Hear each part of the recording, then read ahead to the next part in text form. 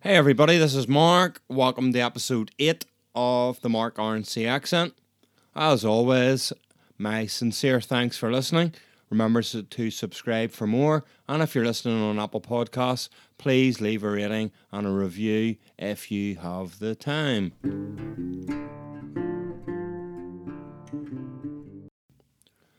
The first thing I want to talk about is linkbacks. This came from a conversation with one of my friends who said the first podcasts were pretty okay or good or great or whatever. I would really like to learn more about that particular subject, so I thought I'll do a link back. Link back is expanding on ideas that have floated on previous episodes. So this one is an expansion on episode 1. You might want to listen to that again if you don't remember it. Storytelling's a bit of an art. Art can be learned, art can be taught, and art can be expanded with experience. Every art has a structure. Here's a structure to this one. Every story has a similar feel. It's got a start, a middle, and an end, and sometimes the end's sad, sometimes that end is the beginning of a smile. The news you watch, listen to, or read has a similar structure, and that structure looks a bit like this. Here's the headlines, what we're going to talk about. Here's the news, and then they deliver the main news stories. Here's what we told you. That's the summary and a reminder of what they've actually told you. And then usually they feed you a feel-good story to leave you feeling that little bit better after all the misery and suffering that they fed you through the news. Why do we use stories? Stories have many differing themes. All good stories have one thing in common, whether that outcome is negative or positive. They deliver a message. In order to give this message, use the same structure I've mentioned. I'm going to deliver you a message. I'm giving you the reason why that message is important. I'm delivering the message. This is the point of the message. Here's an example of a message that I would think is pretty bad. I'd love to help you with your problem. In order to do that, I will tell you about an experience I had ages ago that really impacted my life. I had a taco and it was amazing. Wow, you had a taco. It was probably the best taco ever because I probably made it for you because I'm a bit of a good cook. How does that help me with whatever that problem was? You didn't even acknowledge and summarize my problem. Here's an example of a message that's a little bit better. I understand that. I felt the same way as you about how my Windows-based laptop started off being really fast. Then over the months, it was really slow. I've found since I moved to Mac, even after using the same machine for many, many years, it's as fast as day one. That's why I feel my MacBook Pro is one of the best decisions I've ever made. It makes my life easier. What's the message? Max Rock. The formula is the same, though slightly different. I delivered it as per the news. In this case, I added felt, showed sympathy. I felt the same way as you, and I added some detail. Found, turn the situation around. A solution that made the problem a solution. Feel. That's the message you're delivering. Why? Based on your experience, what you did, bought, etc. worked. And for extra impact, I used lots of emotive words.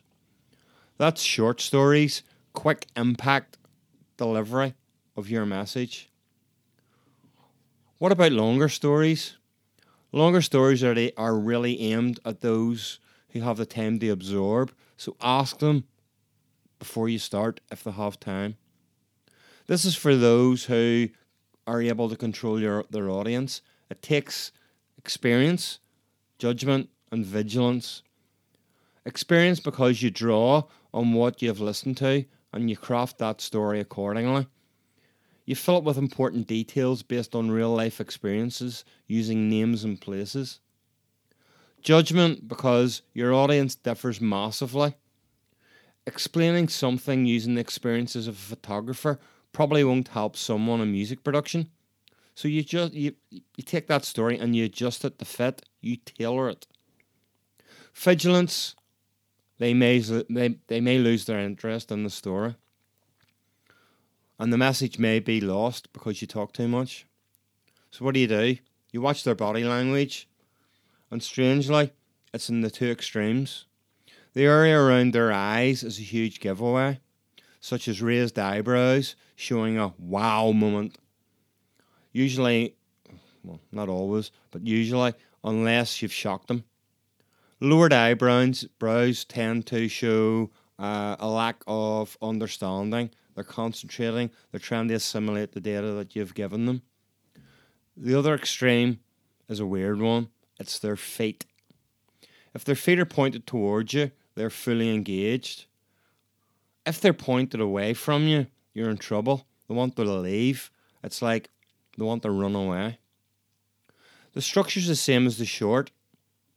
All you're doing is drawing a more intricate story, and you're using even more emotive words. You just dice them through.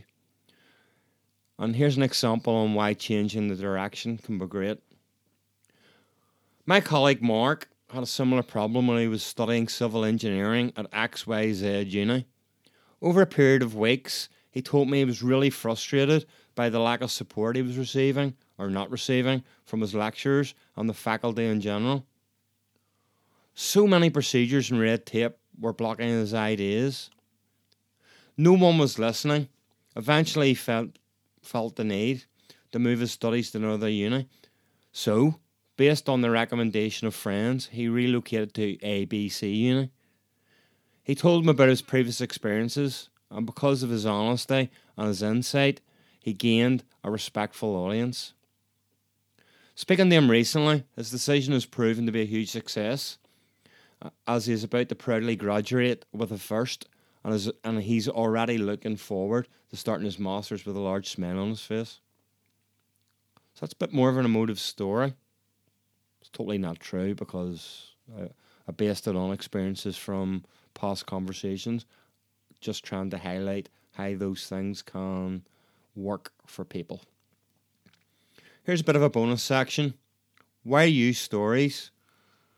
They make a point, deliver a message that you need, and start by emphasizing with the concerns in front of you. Sometimes with experience you can anticipate those concerns and you can craft that story in order to eliminate the concerns before they're voiced. And this is probably the strongest part of storytelling. You're taking away the objections before they are voiced. A friend had problems with a service proposition from a rival retailer. They advertised a longer free guarantee on the same product he was selling. So he started telling his customers about their service before they mentioned it, how he felt it was great, how others had told him they had found it lacking compared to his, and how they now feel that his is a much better idea, and this worked for him. This works. Tell them what you're going to tell them. That's the reason they need to listen further. Tell your story. Summarize. Hit that point. Hit that message strongly. Ask the 3 questions reinforced with agreement. Examples. How good is that? Yeah. I can see you love that. Yes. Perfect for you? Yes, of course it is. Loop it around if needed.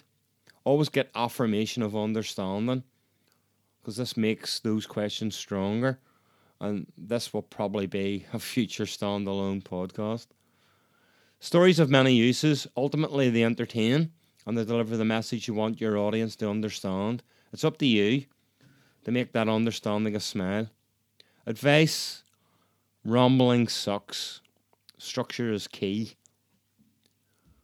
To finish, words paint pictures. You can paint the most glorious pictures in the mind of your audience when you try. Be a word artist and start painting those glorious pictures with structure and see how just impactful they can really be.